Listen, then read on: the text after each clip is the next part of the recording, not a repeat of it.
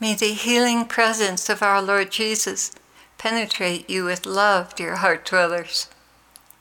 Today when I came into prayer, I was listening to Julie True, and I saw myself dancing with Jesus in formal clothes on a very intimate dance floor. His eyes were brimming with love as he held me so very tenderly, and I felt the stress of former weeks pouring out of me, and his healing love coursing all through my soul and body. I needed this so very badly because I've been torn between the demands of our mission and my need for prayer, and honestly, I don't think I've handled it well.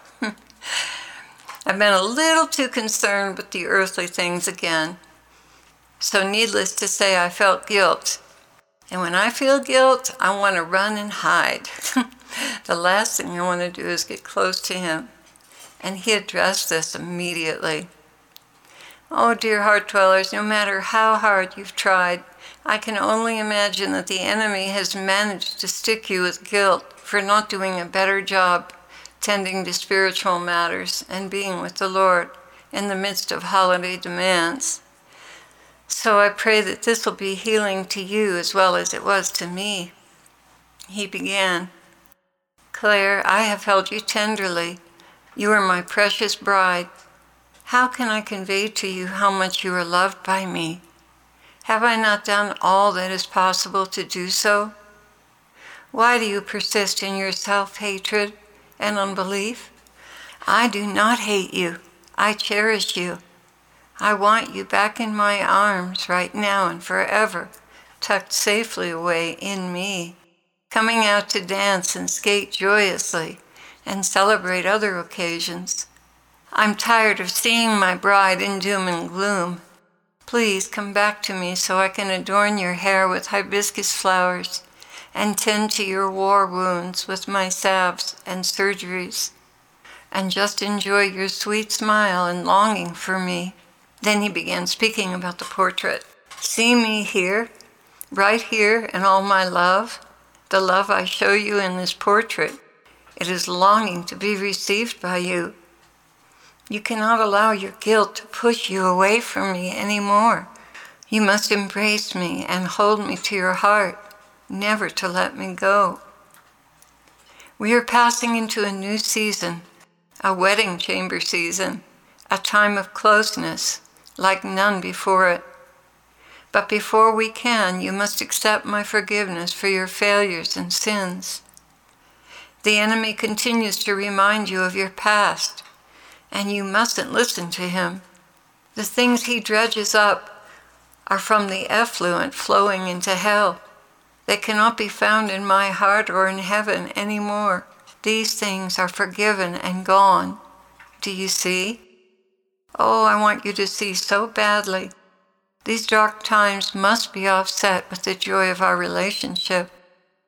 Now put away these thoughts and accusations once and for all, and repent when you spurn my call. Repent immediately and come back. Do not delay and add sin unto sin. Rather get a hold of yourself and come back into my waiting and loving arms, where there is ample forgiveness for your sins. And right here the Lord is talking about the times like a March hare. I get it in my head that I need to do something, and I go to do it, and I can feel the Lord tugging and saying, why don't you put that off and come back here into prayer? And I can hear myself answering in terrible presumption, saying, let's just take a minute. And of course it doesn't just take a minute, and it does spoil something, and it makes him wait, and that's terrible. So then I feel pretty guilty about it.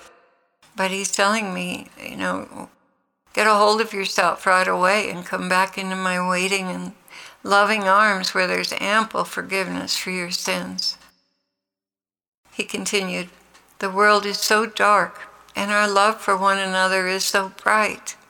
All of heaven rejoices over our love, even in the midst of the battlefield.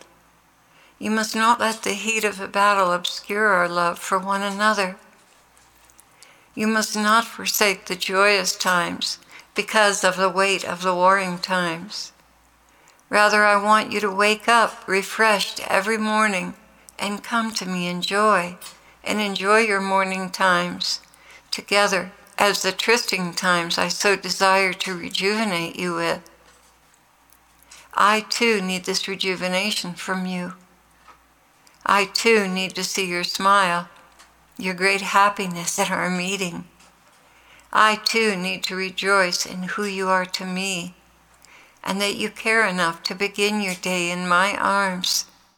Yes, the world is a filthy place, but there are still hidden away places, interdimensional places where we can enjoy the fragrance of roses in bloom, lilacs and lilies, and the sweet songs of birds.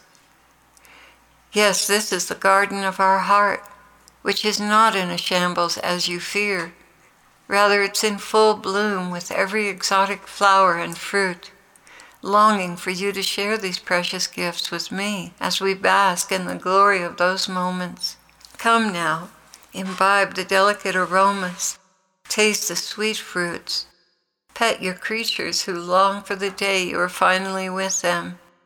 Come and be intoxicated with the delights of our love. My children, you have been in many battles, and now I want you to come to me for refreshment. You must lead a balanced life. There's time for war and time for love. Because we are in an extended time of war and stress, there must be little times of refreshing in your lives.